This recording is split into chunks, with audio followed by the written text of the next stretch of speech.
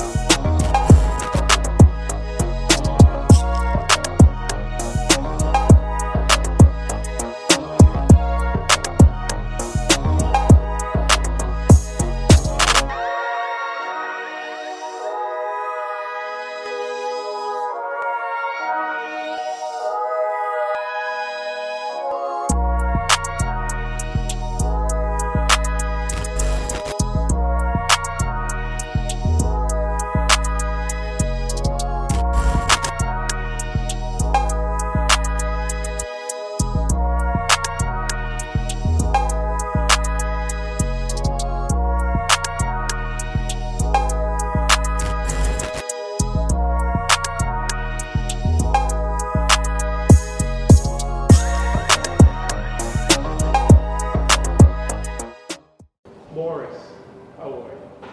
I'm good, man. How are you doing? Well, I'm happy to have you here. I'm happy to be here. Thank you for having me. This is quite new for me. Season 5, Folks Alert, Congratulations. more in person, and I appreciate you taking the time to come and chat with me. Thank you again, man. I feel blessed. You do this voice therapy, which I want to talk to you about. Tell me a little bit about yourself. Yeah, man. So thank you for touching on the music thing, because that love for music started when I was a youth growing up in Mississippi. So I'm a good old country boy. Obviously in Mississippi, we don't have too much going on. We climb trees, shoot basketballs, and we listen to good music. You know, sometimes it's gospel music, sometimes it's rhythm and blues, which is my preferred form of music. Obviously we've got our hip hop, but my love for music really was rooted growing up in the home, listening to my mom playing classic music, you know, from the Temptations to the OJs and Marvin Gaye. Played in the band, you know, in junior high and in high school, so that love only got that much more cemented. That skill and that love for music was able to pay my way through college, being a collegiate member of the band, playing trumpet, mellophone, French horn, symphonic band, and all that jazz. So that love for music has been with me for an incredibly long time. Obviously, music is something that's meant to be shared, and for me, you know, some of my deepest and darkest moments in life, music was my therapy that helped to elevate me and get me out of that dark place. So a couple of years ago, I thought to myself, actually, when the pandemic first started, this would be a great opportunity to come up with a way to be able to share music with people who can't go to a live venue right now. And that's where the concept came from. And I feel so fortunate and so blessed to be surrounded with so many amazingly talented artists and performers who are willing to partner with me and do business with me in order for us to get that message out to the world. So that's pretty much me in a nutshell. Music, music, music. But you're not from Orlando originally? I'm not originally from Orlando. Yep, from a small town, Hazelhurst, Mississippi is where I'm from. And I migrated here. So back in 2008, I graduated from college with a degree in broadcast journalism. And my dream was always to be an anchor. I wanted to be on the news, 6 o'clock news, 10 o'clock news. That's what the degree was in. And in order to become an anchor, you first have to be a field reporter. Now, I never wanted to be a field reporter. I didn't want to be out in the hot sun. You can't get to the anchor desk if you don't do the... Listen, I'm the baby of my family, so I'm spoiled, and I've been spoiled for a long time. It's always what I want, on my terms. That's always the way I was when I was younger. I'm a grown man now, so I'm different. But I wanted to be an anchor, and trying to find a way to get to that role as quickly as possible. Things just were not turning out in my favor. So I decided to come down to Orlando, Florida, just to give myself 6 months to hit the reset button to figure out what I wanted to do next, right. If I really wanted to be in the news circuit, if I wanted to go to radio, what I was going to do. So I came to Orlando, like a lot of other people, with no specific game plan, but I decided to, on the Disney College program, work in hospitality. And the original plan was to do it for 6 months.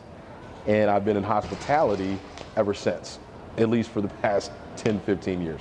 So that's like your 9 to 5. That's the 9 to 5. When you say hospitality, expand on that a little bit. What do you mean? Hotel, recreation? Yeah, I've done a little bit of everything. I started the career in theme parks. So, working at Walt Disney World, working in Epcot, once again on the Disney College program, did guest relations, at Disney at all 4 of the theme parks, even worked in attractions like Space Mountain over at Disney. And then eventually I worked my way into lodging, because originally my idea was if I get out of theme parks and into hotels, I can move anywhere in the world that I want to. So moved into lodging, fell in love with lodging, transitioned away from Disney, started working in the timeshare industry for a little bit. Did that for about 3 years, but recognized timeshare was not really my cup of tea. It was, no pun intended, it was not my cup of tea. But here you are in Orlando, right? Yeah. I don't know what we're ranked right now, but they say Orlando is the #1 place for tourism. Oh, absolutely. So Absolutely. it's very hard for you to get away from, hospitality, living in Orlando. In some form, in some way, you're gonna end up in hospitality. Yeah, 100%, 100%. But I love the concept of hospitality. When you think about, the South and the real South, if you will, Mississippi, Alabama, Georgia, Louisiana, you think about hospitality. So when you go to any of those states and you walk around, it can be a small town, it can be a capital city, whatever the case is, people are going to smile at you, they're going to nod at you. Complete strangers going to walk up to you. If you drop your groceries, help you pick them up and carry them to the car. They're going to invite you over to the house to cook for you. They're going to make, tea for you. They're going to share their moonshine with you. But, in 2023, Uh-huh. okay, I don't know if You don't know if you want. I don't know if people are inviting you to their home. Hey, listen, like I said, I'm a good old country boy. I'm a good old country boy. I just just went home actually a couple of weeks ago. Back in Mississippi. Back in Mississippi. Definitely not in Florida, but in the real, like, deep South, culturally speaking, 100%. We still do that to this day. A lot of communities, we even lock our doors at night, man. You can still do that, yeah. Now you're in hospitality. At some point in time, you find your way from what you're growing up listening to music. You find your way into this voice therapy, right? How did this come about? You putting it into motion, and then finding the talent.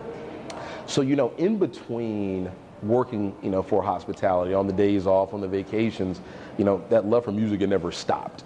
So I myself have been a vocal performer for years. The real reason why I kind of pivoted and transitioned into shining a light on other artists as opposed to myself is because I developed acid reflux.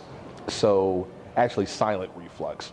So it's a form of acid reflux that creeps up at nighttime, singes the vocal cords, obviously makes it difficult for you to be able to sing for long periods of time. Sometimes it makes it impossible for you to sing or even speak at all. And that's been something that I've been dealing with for the past 3 to 4 years. So right around the time that COVID happened, I didn't have the opportunity to perform. Otherwise, it probably would have been me who would have been on those vocal therapy performances. But a lot of other artists that I had the pleasure of singing with, people that I knew of through the Orlando market, they didn't have anywhere to perform. They didn't have any gigs or any shows going on. So it was just that perfect marriage during a very unfortunate time for me not being able to sing and other artists not having a place to sing, for us to be able to come together and share our gift for music with the world. You vocal therapy, are you restricted to a type of music, genre of music? So I'm definitely not restricted. Subconsciously biased, I think, might probably be a better term, because I deeply love R&B, rhythm and blues. I love the storytelling aspect of it. I'm talking about, this OG, old school R&B. So I like the new stuff to a certain extent, but when I can put myself in a situation that I've been in my personal life, whether it be a heartbreak, whether it be the loss of a loved one, when I'm feeling spiritual, I have this huge catalog of these artists that I can go to, and they're gonna give me a step-by-step manual of how to make it through whatever trial and tribulation that I'm going through. So I'm emotionally invested with it, but I know there are a ton of other great forms of music that are out there. So I'm looking to branch out, maybe get some country artists involved, maybe get some, Latin music that's involved with it as well. It's still in its infancy. It's still a baby right now, and it's only going to continue to grow, continue to blossom over the next 10 years or so. So when you think of what you're doing and you see, you have the American Idol, you have The Voice, a lot of these shows popped up during the pandemic. We can probably Google right now and find tons of karaoke nights that's out there. How do you set yourself apart from those audience or those people who are looking, who might compare you to that? Or might want something different? Yeah, so I would say a couple of different ways. So with vocal therapy, we attempt to be a lot more intimate with the performance, stripping away a lot of the instrumentation, in certain cases stripping away, background vocalists. It's not a huge audio production. There's not a huge stage production. It's intended to feel as if it is a conversation between you and the performer. When you look at a lot of those other shows in karaoke night, it's more so about, hey, let's eat some popcorn, let's, crack open a bottle, let's sip a cocktail and enjoy this performance, and it feels like more of a party or a festive thing. Well, when I think about vocal therapy, it really is a therapeutic sort of almost spa-like environment, if you will, where it just feels very neutral, but very personal at the same time. So for me, that's the key attribute that makes it different than a lot of other performances that you see. I was on your Instagram and I took a clip for a promo, posted on the page. It seemed like you're in a studio setting, like an orchestra. Mm-hmm. And was that where you gather all the talent from previous and current vocal therapy show? You got them all together, kind of like We Are the World. Yep. What was that? Tell me about that. Well, so once again, there's so many talented artists and performers that are from this area, surrounding areas, that I've had the pleasure of working with before. So after we shot the first episode and people saw what we had to offer, there are just numerous artists who expressed interest in being able to share their story and share their gift with the world. So how do you get all those talent to blend together to make one, I guess a song? Because everyone's coming with so many different personalities, Mm-hmm. so many different sounds. Well, How do you juggle that? Well, first off, I just feel blessed because I feel like, the Lord puts the right people in my path, or at least He affords me, the discernment to be able to know who's a good fit and who's not a good fit. So it's not too much different than, doing a job interview. You're going to interview a lot of people. Some people say the right thing, but you have a gut feeling and an instinct that maybe that person is not the most selfless. Maybe they're a me person and not a we person. So through the past 3 years of working with so many different artists, you get a good feeling based off of people's behaviors, who is really a team player, who's someone who is a lead vocalist but is willing to be a background vocalist, or vice versa. Who is someone that will come out and support, someone else's act when they're not even on the playbill for that night. Characteristics like that, in certain cases, outweigh, the aspect of being talented.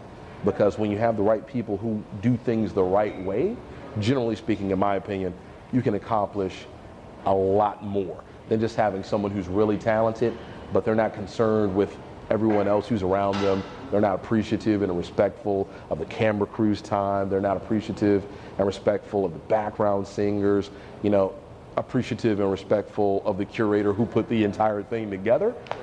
Obviously, I try my best to avoid those types of personalities and attributes in performers. So, Vocal therapy, my understanding is what the seventh show you put on? So for vocal therapy, we've done About 9 episodes. Now, my the sister product, the R&B Renaissance, this will be the 7th that we've done.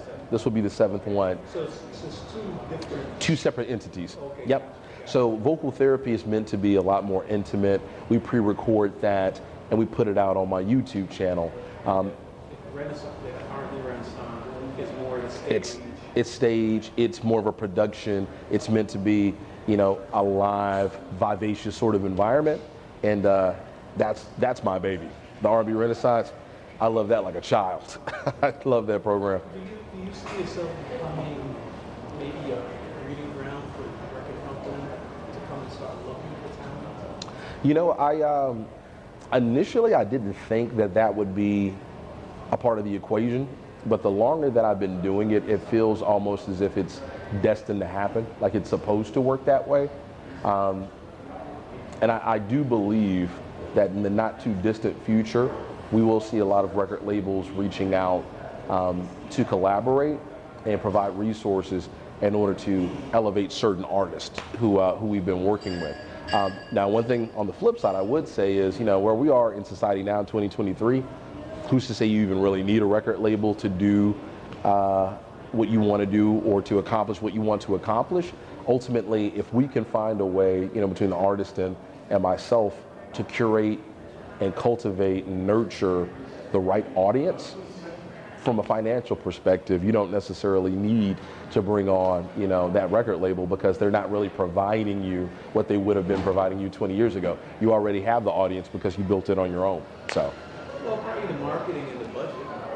It definitely helps, but the more hands that reach in to help, the more people you have to break bread with.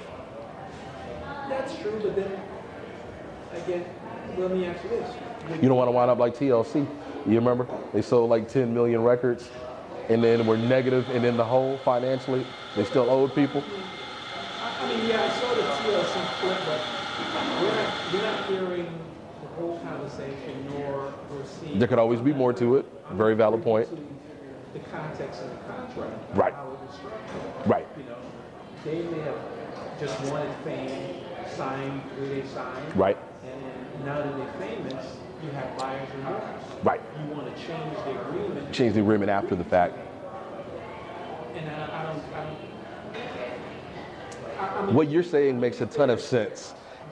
What you're saying makes a ton of sense in regards to, you know, literacy of contracts and maybe being overly ambitious.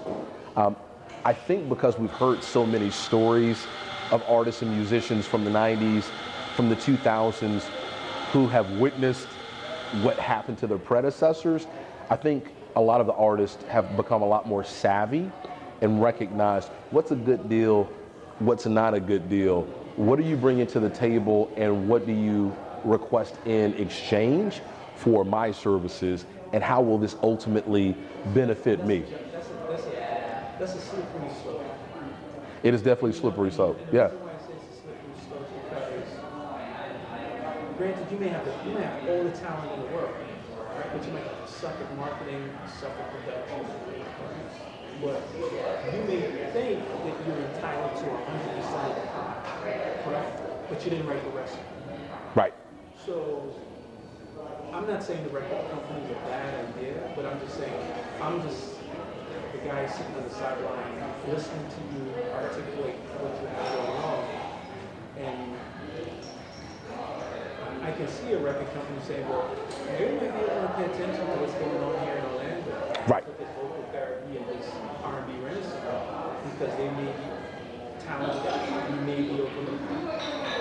So I was just If a record label reaches out and what they are offering, what they're providing makes sense from a logistical perspective, hey, I would do absolutely everything within my power to give them all of my resource and all of my partnership that I could provide. I would just want to ensure that it makes sense.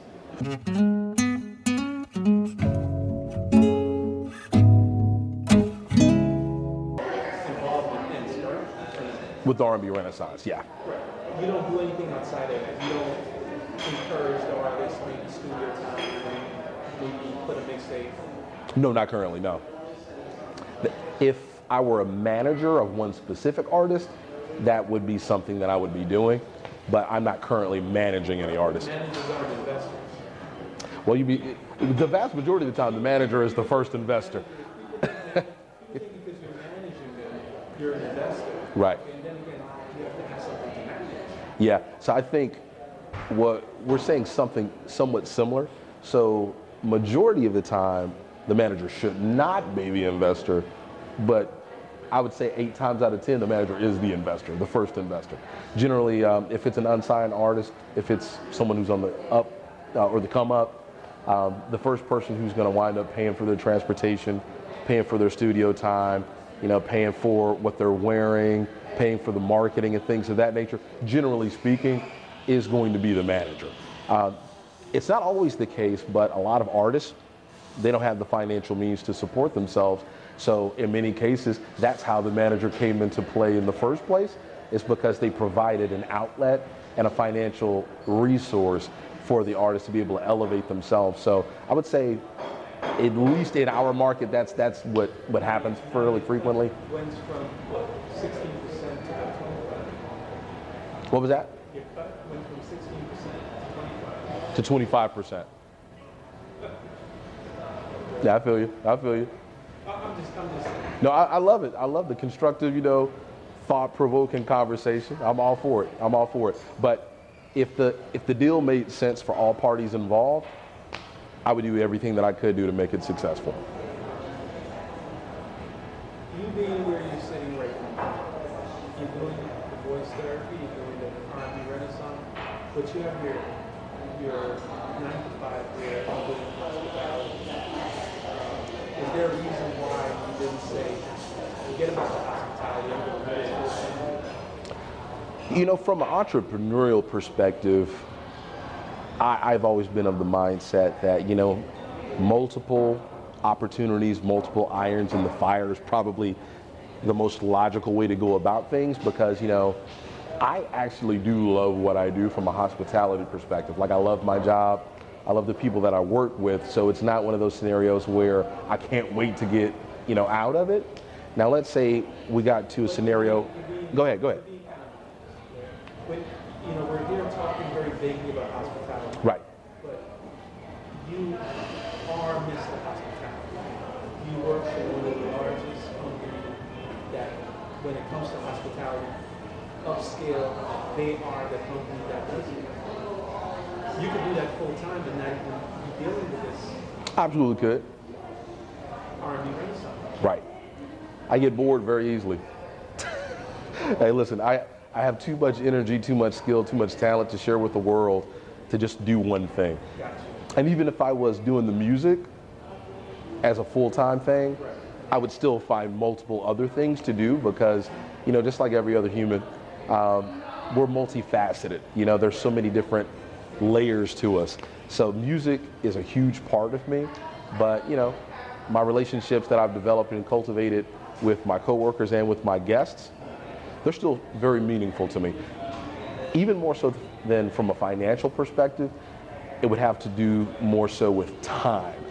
If what I was doing musically didn't afford me the time to be able to do the hospitality, I think that would be when I would say, let me just 100% transition away from it because I don't have enough hours in the day to be able to do all of this. Thankfully, as of right now, that's not the case. Normally, I can do all of that plus the 9 to 5 and still have time to, go for a jog or call mom and talk to her for an hour on the phone. So I feel good with where I'm at right now, but who knows what the future holds. What are you listening to right now? It's crazy. I do dabble in a lot of the newer stuff periodically. Like who? Well, see, even though he's not new, because he's the artist of the decade, and he's not R&B, I listen to a lot of Drake. Yeah. I listen to a lot of Drake. Well, no, hold up now. Hold up. Please don't tell me you're about to disrespect my guy. I mean, you're telling me, I'm asking you what you're listening to, you're telling me Drake? Hey, listen, man, I love Drake. Let me tell you why. You can walk down this block right now and ask anyone what they listen to, they'll tell me Drake. Hey, listen, I've got a few more. The R&B guy, R&B Renaissance. Yeah. I wouldn't expect Drake. Listen, let me tell you why. I would expect something more I listen to Khalid and them too and all that, Ty Dolla $ign and them. I listen to it. I expect something more Classy, jazzy. kind of like. I'm eclectic. But if I'm honest with you, on a regular basis, if I were to hand you my phone and you saw my Apple Music, most frequently played, yeah, Drake's gonna be up there. But hear me out, and let me explain to you why. It's a perfect segue what we were just talking about beforehand about us being humans and being multifaceted. I know a lot of people won't agree with me when I say this, but just hear me out. When I think about Drake and when I think about his catalog, every different aspect of a person's personality, he's got music for it. If you've been heartbroken, he's got music for it. If you want to be a big baller and spend, he's got money for it. If you want to be, confrontational, he's got music for it. If you, need to be deep and insightful, he's got music for it. He's got something for absolutely everyone, every person. So, I got love for Drake, man. I've been listening to him since I was in college. And he is the artist of the decade. So, He's been on a run. He's been on a run, man. Unbelievable. An unbelievable. I don't think we'll ever see a run to this magnitude again. It's a Tom Brady-esque run, like to draw a parallel. Okay, let me ask you, do you think it's an organic run or a manufactured? I think there is a good bit of both. I think he had organic buzz when he started, and obviously, with more resource from, the labels and, Lil Wayne, all the resources that he was able to provide, they were able to elevate and take things to a different level, and he got with really smart, and clever marketing people who helped him cultivate certain personalities and cultivate certain situations that I don't think were all necessarily real and organic. But I get it from a business perspective. You have to keep, as an artist, you have to keep your name on people's mind and lips. Because really, just like any business, an artist is a concept. And if you don't keep that concept alive, then you become a memory. So he's been able to do it at an extremely high level, But yes, I still listen to, some other artists. Khalid is definitely one of them. But I'm still old school. I'm listening to, my throwback artists. I'm still stuck in 1995, 1996. On the way coming over here, I was listening to Jodeci, Come Talk to Me. I still love that old school. Nothing hits quite as hard, in my opinion. What can I expect from you for next 2 years, 3 years? What's in the future? A lot more productivity, I am OCD to a certain extent, so when it comes time to put on a concert, sometimes maybe I might overthink it, so it takes me a while before I announce it, and it takes me, 3 months to promote it, execute it, and put it out. So, in this year, 2023, it's really about, hey, let's consistently host concerts and shows. Let's consistently put out episodes of Vocal Therapy. Let's branch out and do more music, Let's branch out and focus on our clothing line, the Balladeer brand, and be more consistent with that. Consistency is what you can expect from me. Boris. Yes, sir. It was a pleasure having you here. And the pleasure was mine. I'd love to have you back. I would love to. As always, thank you for joining us here at Insular. And, I'll definitely keep my eye out and see what else you got planned over there. Yes, sir. I appreciate it. God bless, brother. Will do.